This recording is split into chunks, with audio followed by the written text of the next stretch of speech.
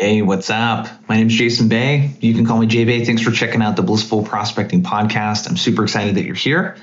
If you're listening to the show for the first time, this podcast is for reps and sales leaders who love landing big meetings with prospects, but hate it when they go to personalize their cold email or their pitch and they spend an hour going down the rabbit hole and they're not really sure what to find and they end up wasting a bunch of time when it could have been more efficient to begin with. So if that's ever happened to you before, you're definitely in the right place. And this is part of a new series that we're starting called Leaders. So this is where we interview sales leaders, sales managers, and it's for anyone that either wants to become a sales leader or is managing reps right now. So we have a really cool guest that I'm excited to talk to, Armand Farrokh. Hopefully I'm pronouncing your name last right, buddy. But I'm really excited to talk to him because he is one of the people that I look to for sales leadership advice. So how to be a great manager, how to create great managers, that sort of stuff. So let's get to the episode.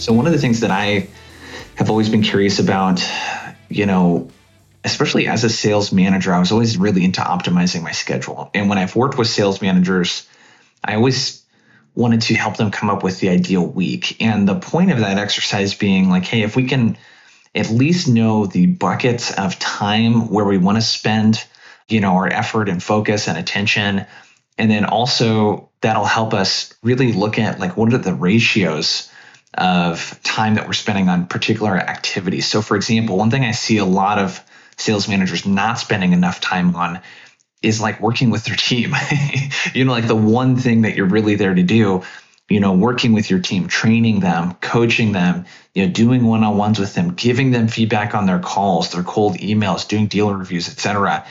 So I either see that where it's, a lot of it is spent on either admin time and that sort of stuff, or oftentimes what I'll see is a lack of focus, really on prospecting, and if you're working with AEs, for example, prospecting is not going to be the only thing you talk about, obviously, right?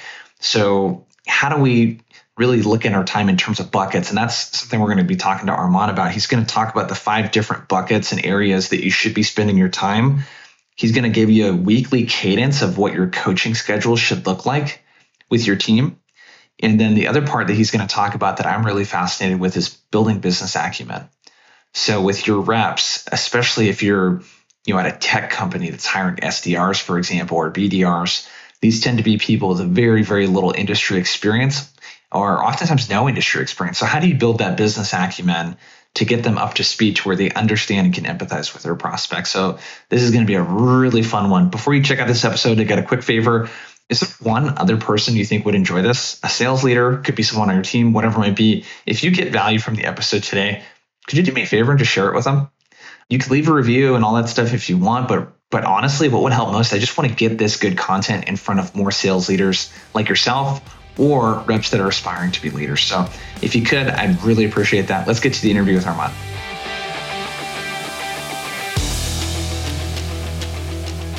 So when you were in college, I'm curious, because I was just doing some digging on your LinkedIn.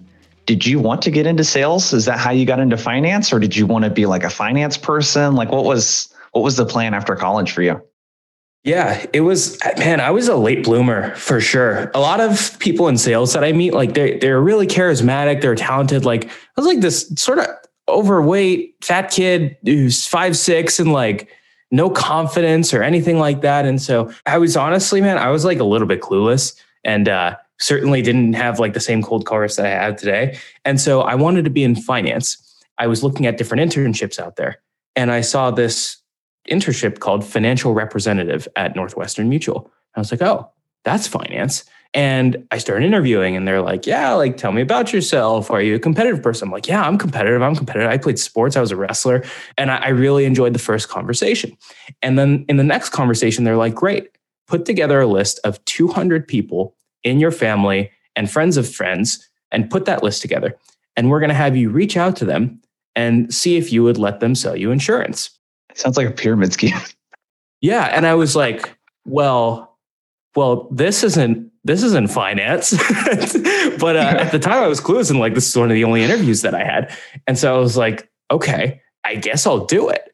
And so I started to do it and, started the internship. I got the job and they started having you in a room with that list of 200 people making 200 cold calls a week. And I was like, this is weird, but I'll give it a shot. And then, I can tell a little bit more about the story, but I went from that awkward kid to being a top 2% producer in the entire country across thousands of reps, just because I didn't know any better. And I sort of went in without all the hesitations or innovations that a lot of the natural salespeople would have had. Dude, that's interesting. So was there one thing besides your naivety or however you pronounce the word, it sounds like was a big part of it. Was there any, like looking back, like if you were managing yourself, was there anything that kind of stuck out about you as a rep or anything that you were doing or anything like that? I would say it was a couple things. So the first one is, man, the hiring for the chip on the shoulder, somebody I love seeing people, and maybe this is like a bias because I like seeing people who went through the same thing I did. I love seeing people who are not supernaturally talented, who had faced some adversity in the past and then figured something out, meaning they weren't the best at the beginning. And then somebody taught them something and they were able to change the way they were doing things and then become the best in class at it. Because what that shows me is number two, what I felt was ultimately the most successful. You've probably heard the heard your name tossed around opener. And that's sort of the opener that I quote unquote popularized on LinkedIn or whatever. And it just sounds like, hey, we work with a number of partners in your law firm. It's Armand at Northwestern. Have you heard my name tossed around? The way that opener came up is I was just bombing on cold calls. And the number one producer in the whole office saw everyone else slacking off and saw me just burning calls and getting killed on the phones. And he was like, hey, why would anybody take a meeting with you? You're 20 years old. You're calling partners of law firms, and there's no way you're going to advise them on their finances. And I was like, well, yeah, I agree. This sucks. And he was like, well, if I were you, what I would do is bring me along with you on every single meeting and just say, hey, we work with some of the partners in the office. My name's Brandon at Northwestern Mutual. Have you heard my name passed around? And that'll immediately put their guard down because you work with other people that they know and it's a little bit assumptive and you're in their world. And I swear the next day I booked 4 meetings in one dial blitz. And that level of coachability and that adaptability changed the way that I sell for all the years coming forward. It's so funny just the two things there, 2 very, very simple things that are so overlooked, just even when you're hiring people, because I don't know about you, but a lot of what I hear, and then in my experience hiring too, you kind of, when you're getting started, you kind of look for the typical like A-type person that's like a driver that seems very extroverted, that's like, has a lot of accomplishments, was an overachiever, et cetera. And it sounds like for you, like a big thing is like looking for people that have actually experienced adversity before of some sort, like people that didn't always get what they wanted in life. And then the being coachable part. It's like, dude, if you're able to handle adversity and you're coachable, that's probably like 80% of what it takes to be successful at sales, assuming you're not a complete idiot. Where a lot of people screw up, to your point, is like you hire the extrovert, the charismatic person, and that's important, right? I do hire a lot of those people, but hiring that in absence of coachability is the biggest mistake you can make. And it's also the worst manager in the world that you could hire. And the reason for that is, let's say you hire Michael Jordan, right? Every once in a while, if you hire the Michael Jordan, their ceiling is just so high because they are so naturally talented that they will be your top producer for the next 5 years, for the next 10 years. But every once in a while, there's a false positive on the Michael Jordan. Get somebody who had it all figured out in school. And what you don't realize is they've gotten through high school and college. They've gotten through a school environment, largely through talent, but they haven't been super coachable. And then what ends up happening is they get 1 year in and they might even beat the other SDRs. But then they hit the ceiling in how far their natural talent will take them. And they haven't had to go through the adversity and they haven't had to learn new things because they're just naturally talented. And you see this a lot with collegiate athletes who are really talented the whole way through college. And then they get to like a D1 school and they just get slammed for that reason because talent will only take you so far at that point. Yeah, I couldn't agree more. We could talk a whole hour about that.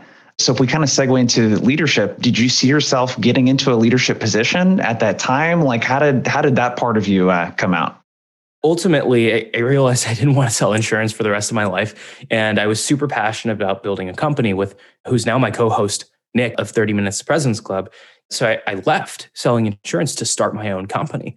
And I always was fascinated with building stuff as a kid. I had these horrible ideas of startups, like a platform you could pull out of your backpack to cross a river when I was a kid. I was always fascinated. It sounds absurd. Sounds pretty cool.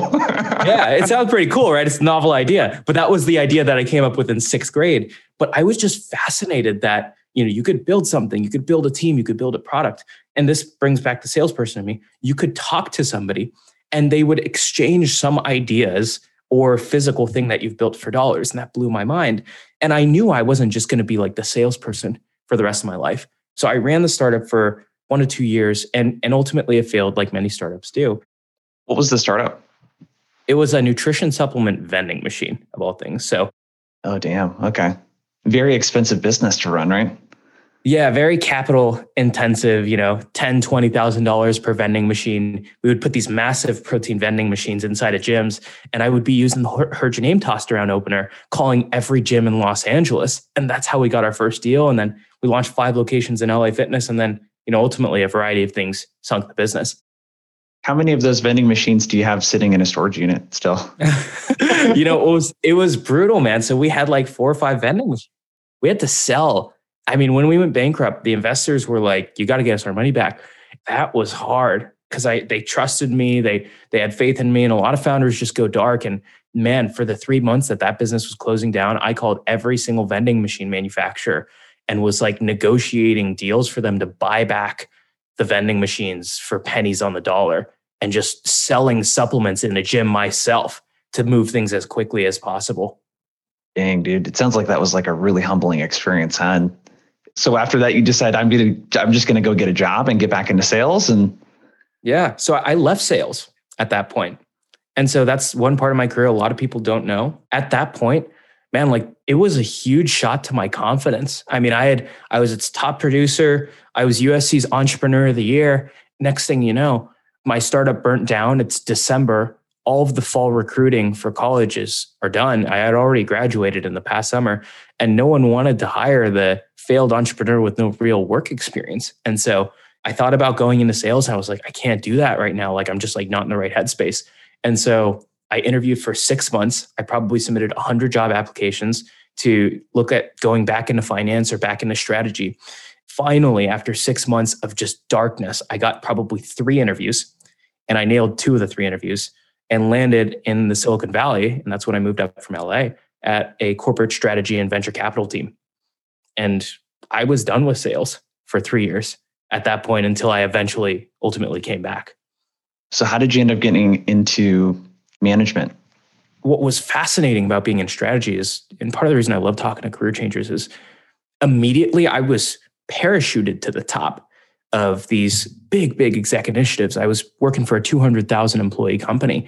I mean, in my second month, I was presenting to the CFO and I was like, this is crazy for like Fortune 500 company. And I just got to see how these people think. And you learn really rigid, you learn these crazy critical thinking and structured thinking skills. And after 2.5 years, I was like, okay, I've got these sales skills, my confidence back. If I went into sales, I could knock it out of the park as an AE just because I still know how to sell insurance and I was burning those phones and I know I was good at it, but I won't do that forever. I'll come in, I'll knock the cover off the ball. And because I have this background in strategy, I'll make sales manager really quick, but most sales managers hit their ceiling after manager because they can't manage managers. They can't think like a director. They can't think big picture. And by coming from strategy, I know I'll be able to get past that ceiling. And so I came to a company called Carta. I did 225% of my number as an AE and just ripped the cover off the ball. Just crushed it. Yeah. Yeah. And the director of sales development left. And I was known as the best prospector on the floor. And they said, hey, take what you're doing and multiply it across 30 SDRs. And so at that point, because I had the strategy background, I was able to build a big pitch deck on how we would structure the org and build org design, but then also bring in actionable sales tactics. And they were like, you got the job. That was it.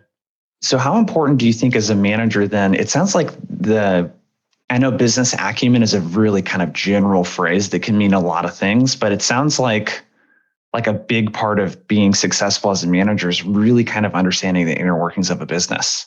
Do you think that like running a business prior to that, did that help at all? or was it the experience working at the Fortune 500? Like how did you develop that acumen? You can develop it a couple of different ways in sales. The first is if you get the chance to either run your own business or have mentors around you who don't get caught in the weeds, who, like, if you're going to bring a problem to them around how the Salesforce UI is slow or how many clicks it takes you to generate an op, you're talking to the wrong person in terms of a mentor, right? You want somebody who stretches you to say, that's all tactical stuff. Like what's the big picture strategy here, and teach you structured thinking. So I would say starting a business, having really, really solid executive mentors around you, or the last one, which is oftentimes the most attainable one for salespeople, is if you can go do big enterprise sales and learn how you need to multi-thread a CIO, a CFO, a CISO. Now you understand the inner workings of a massive organization. And then when you go into leadership, you'll be able to take those same concepts of enterprise sales and map them to what it looks like to drive forward an initiative to move a team of 20, 30, 40 people.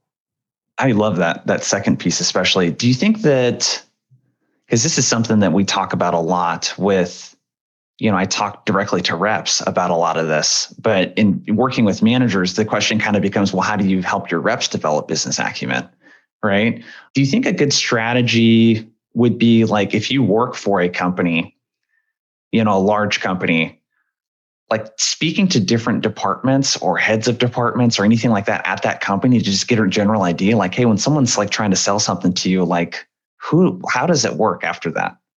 Who do you have to get on board? What happens? What does the buying process look like? Like, I don't even think that, like when people are onboarding reps, what I see is the sort of classic, let's teach you all about the product, Armand, make sure you know everything that you need to say, and then, good luck. Very little sales training part, but there's, I think, very little on the, the business acumen part of like understanding the inner workings, even if it's just of your company. Let's just talk about people that sell to our company. Like what happens when someone is trying to sell a product to our finance team, our HR team, our marketing team, et cetera? Like what are the different processes they have to go through and who kind of influences that decision? I don't know. I just kind of thought of that. What do you think about an approach and doing something like that? That seems like the lowest hanging fruit, for a company. I completely agree with you. It's super attainable. Now that you mentioned that, one of the most impactful things that we used to do at that big company that I was mentioning, Flex, that I brought to Carta when I was a sales leader, is we would call them fireside chats. And we would bring in the CFO of the company. And I did that at Carta. And I would just go exec by exec as a sales leader. And I'd be like, hey, let me just pepper you with questions in front of the sales team. And your job is just tell me how a CHRO thinks, a CFO thinks. And then we're going to see if we can, like, what it would be like to sell to you.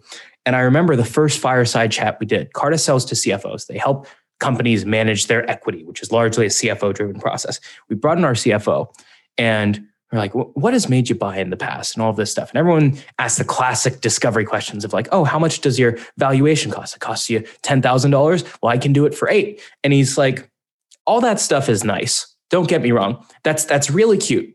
What are you going to tell to me now that I've raised a $200 million funding round? And everyone just shuts up really quick. And he's like, I don't care about your $10,000 anymore. He's like, what I care about is if there's a mistake on this, that's going to go to our auditors. Our auditors are going to send it to the board, and I'm going to get fired, and I'm not going to be able to get a new job. And that's what you got to be able to hit on.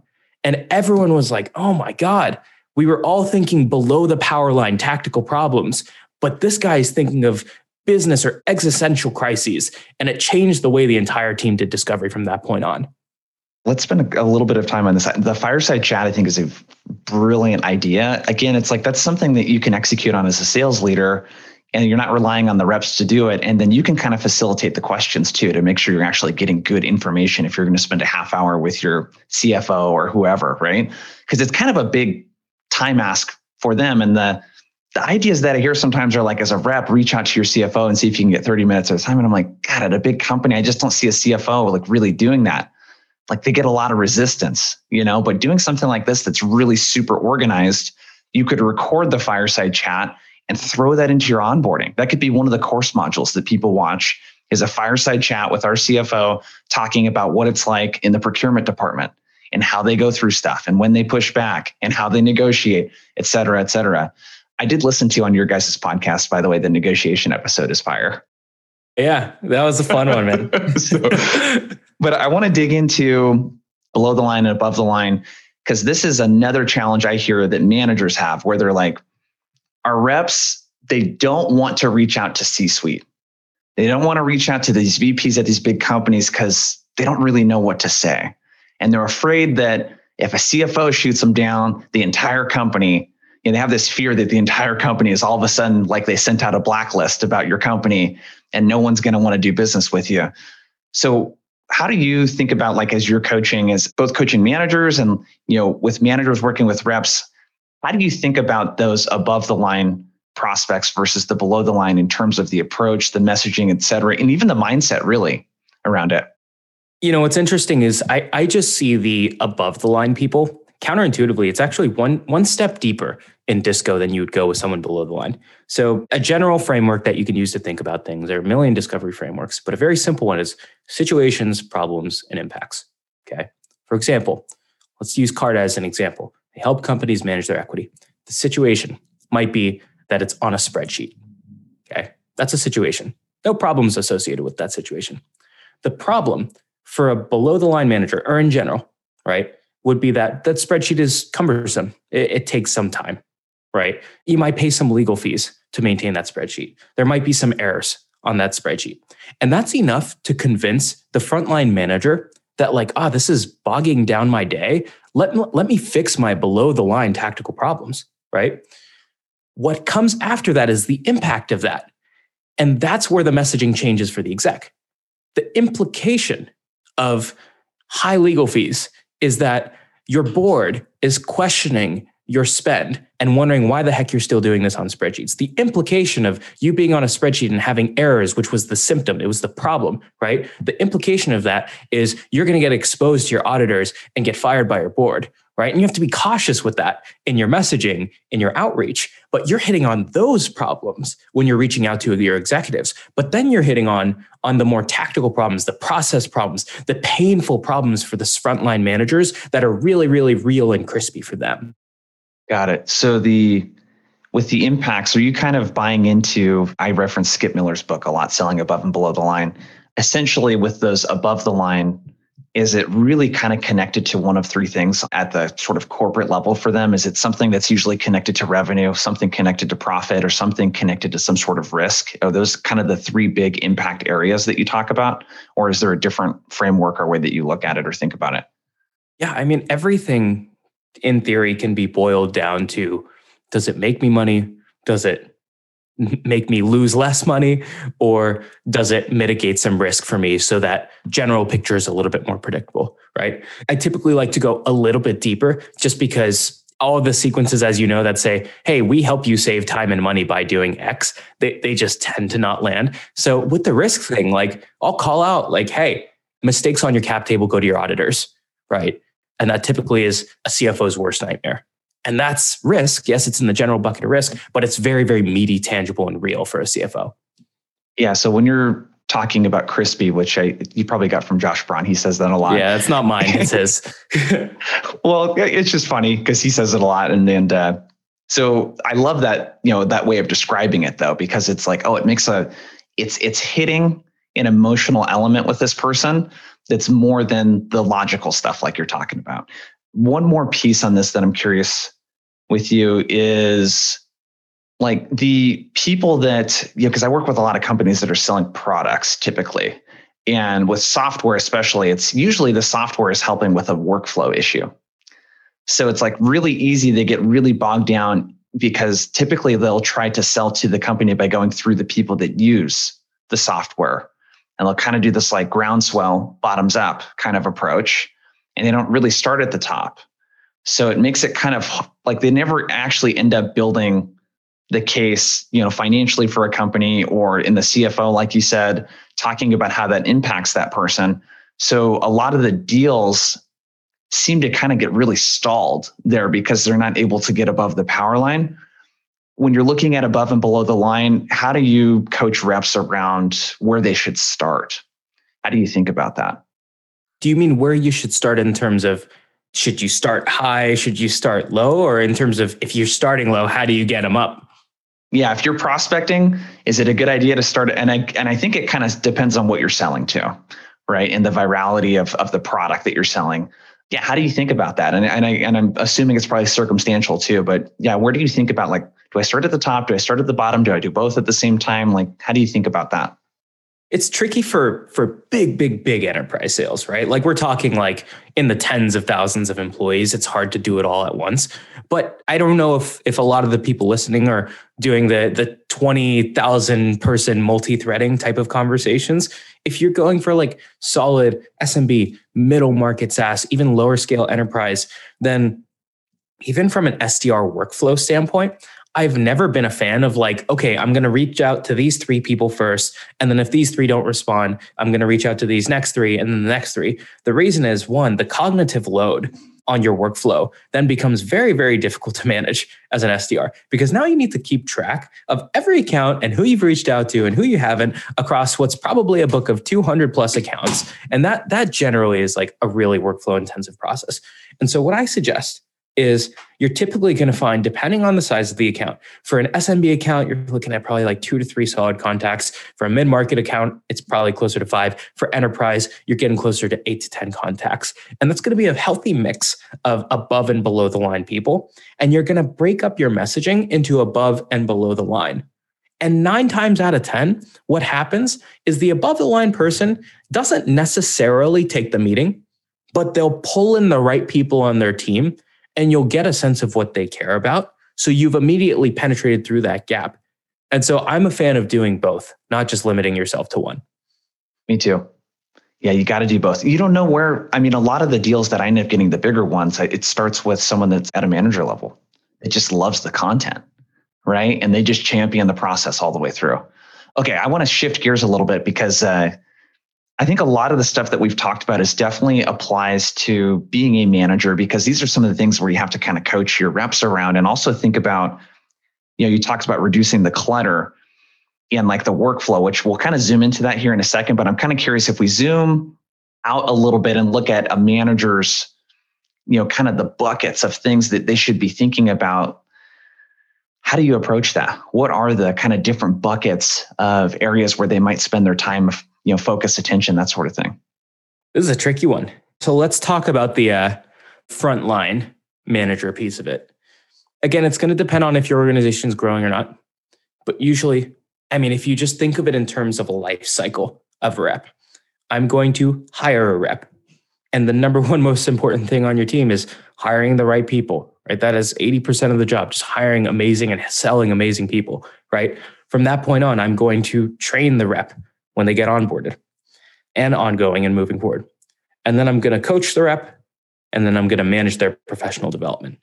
The last piece is I'm going to do org level work, everything from systems to exec presentations to roll up forecasting to the CFO, all of that good stuff. So those are the 4 or 5 buckets that I typically tend to think about.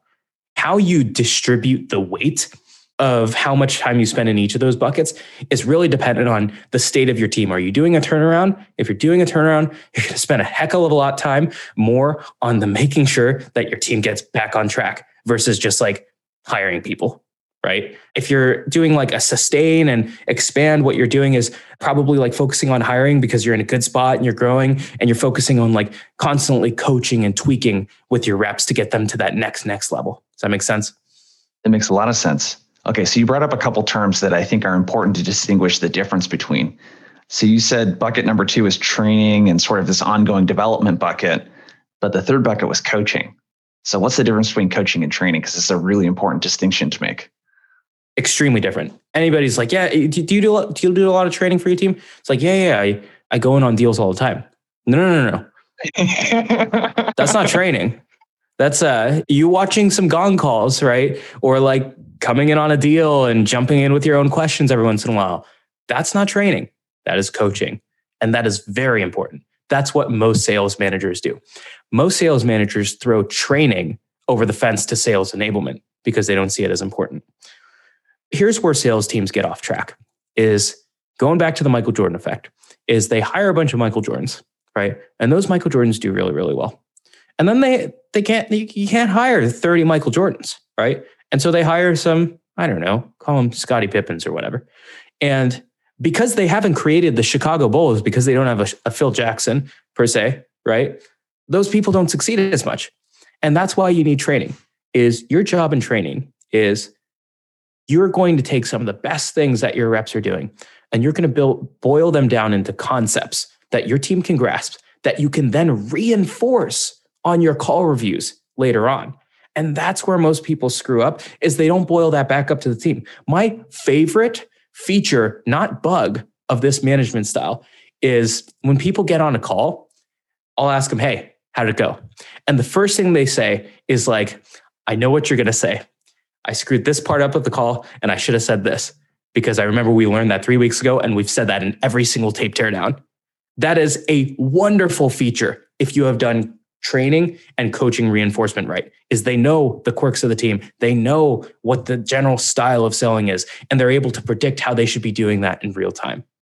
Yeah. So is it fair to kind of describe it as in training is this, what are the concepts? What are the skills? Like us teaching you something, best practices, how to make a cold call better, opening lines, how to write a better cold email, here's what's working, et cetera. The coaching is more the reinforcement of the training, is how is the individual rep actually executing this, making it work, troubleshooting it, et cetera. Is that the distinguishing bucket for you between the two?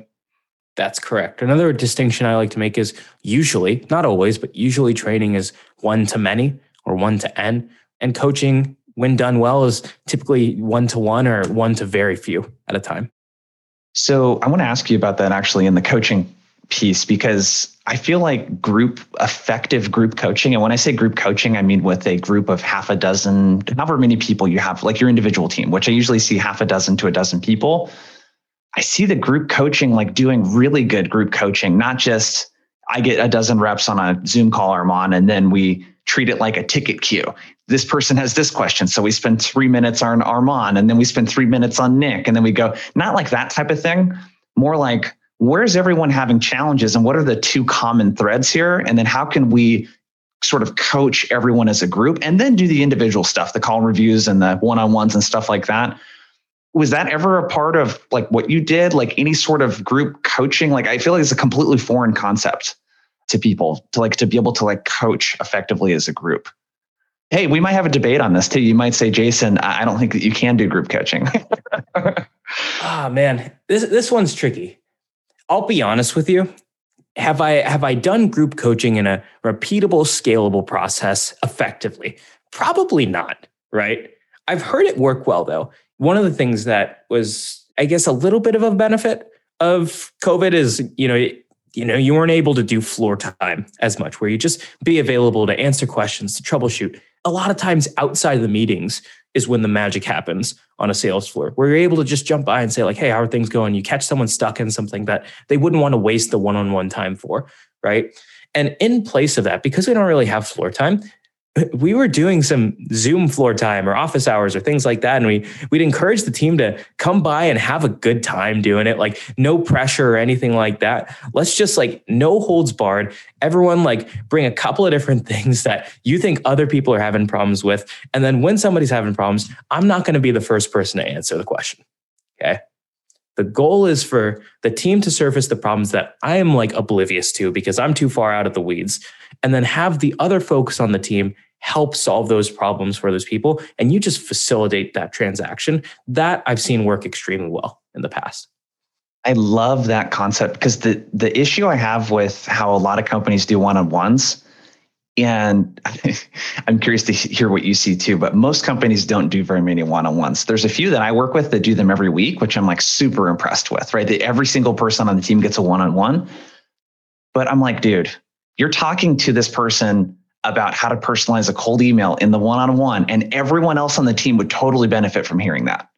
So you're just repeating yourself 10 hours a week or however many hours you're spending, 5 hours a week with your one-on-ones, saying the same goddamn thing to every single person.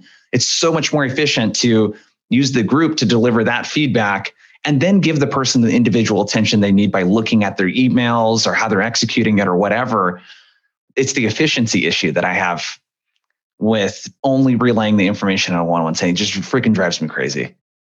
Well, I know we'll get into cadence in a little bit later on, but to that point, there's this book that I really like called High Output Management. And it was by the CEO of Intel back in the day. And the analogy he talks about in the beginning of the book is, all right, we're going to start you in the breakfast kitchen. And we're going to talk about, you're going to make I think it's like an egg sandwich or something. So what do you have to do? You have to, toast some bread.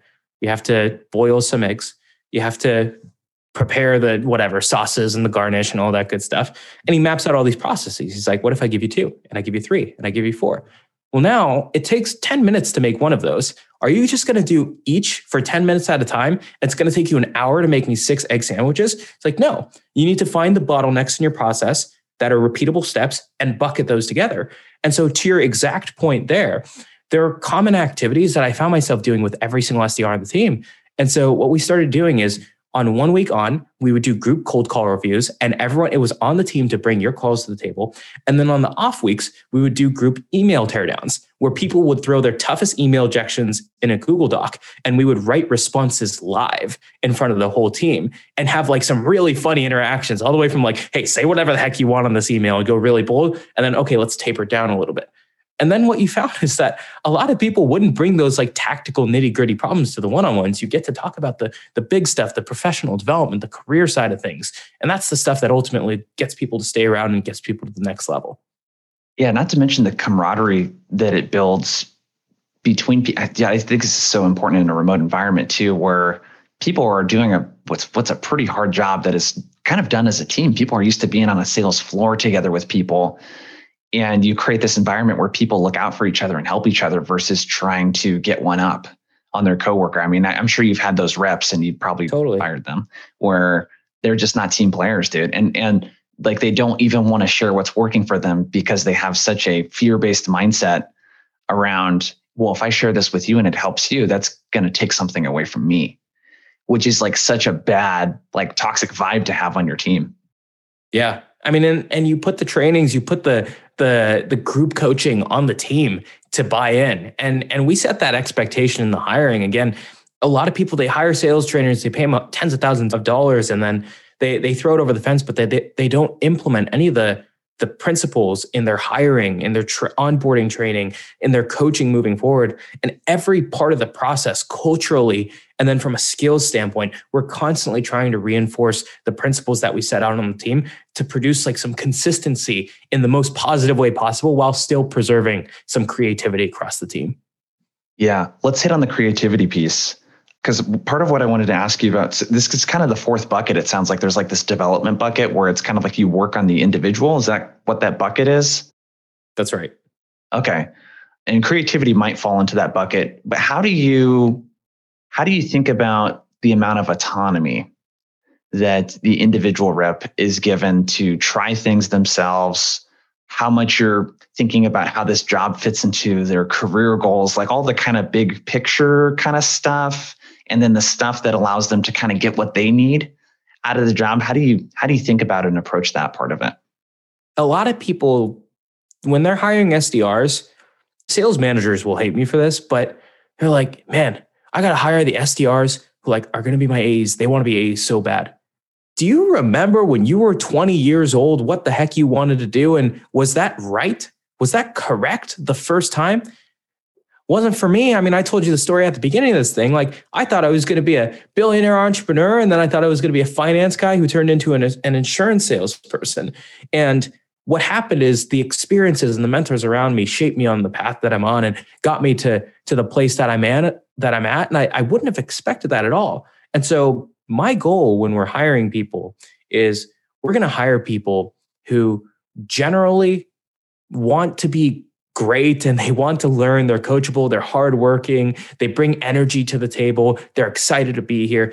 And we're going to build a culture that helps mold people because they love the place so much that they can't deny being an AE as the next step because they love what they're doing. You can have a purebred salesperson go into an SDR role in a bad organization and never want to be a salesperson again. And so that's the first thing is hiring in terms of career goals, I think is a little bit off unless it's a complete red flag where it's like, I don't want to be an SDR at all. Like I just want this job so I can get my foot in the door. Probably don't hire those people, right? So it's not bad if the person doesn't know what they want to do as a career, which I feel is like a huge unfair expectation to have anyways. And there always ends up being this thing where you have a BDR or SDR team full of people that are looking ahead to what the next step is. And they hate the job because they came in with the pretense that they could get another job in a different department or could become an AE really quickly. And versus hey, this is the job. What are the things that you can learn from this job? There's no better job, in my opinion, for a young kid. And I feel old saying kid because I'm only 31, but a young kid out of college, 22, 23, to build business acumen. At that age, you get to prospect and talk to business executives. I can't think of a better way to learn on the job training and get paid for it and develop that business acumen really quickly. That's going to help you in any sales position that you do. Totally. I had this girl who came onto the team and she was like, I thought I wanted to be in sales. I came to Carta because it's an awesome company, but I don't think I want to be in sales long term. I want to be a marketer, which is many sales managers' worst nightmare. And I was like, that's awesome. Great. Let me understand your goals. Let me do some discovery on you. Let me ask you a bunch of questions. Why do you want to do it? What have you done to get there? What are the skills you think you need to build? Great. Awesome. So now I know where you want to be. I know the skills you think you need to build. And here's the reality is you're in this job now. Okay. I am 100% your biggest backer in getting you to those goals. And me understanding your goals on the professional development side allows me to push you forward very fast in that direction from a coaching standpoint, which is one of the other buckets. And so understanding the goals is the first piece. And so for that girl, from every point moving forward, in our weekly one-on-one, we would talk about how she's writing her sales copy and what that would mean for marketing copy and how she could tie the marketing that we're doing on the website or their customers' marketing that she was going after to what you're writing in your sales emails. And I was like, you're going to learn content writing here. You're going to learn big scale marketing. And she was a horrible cold caller, and that's okay. But we got her to lean into her strengths.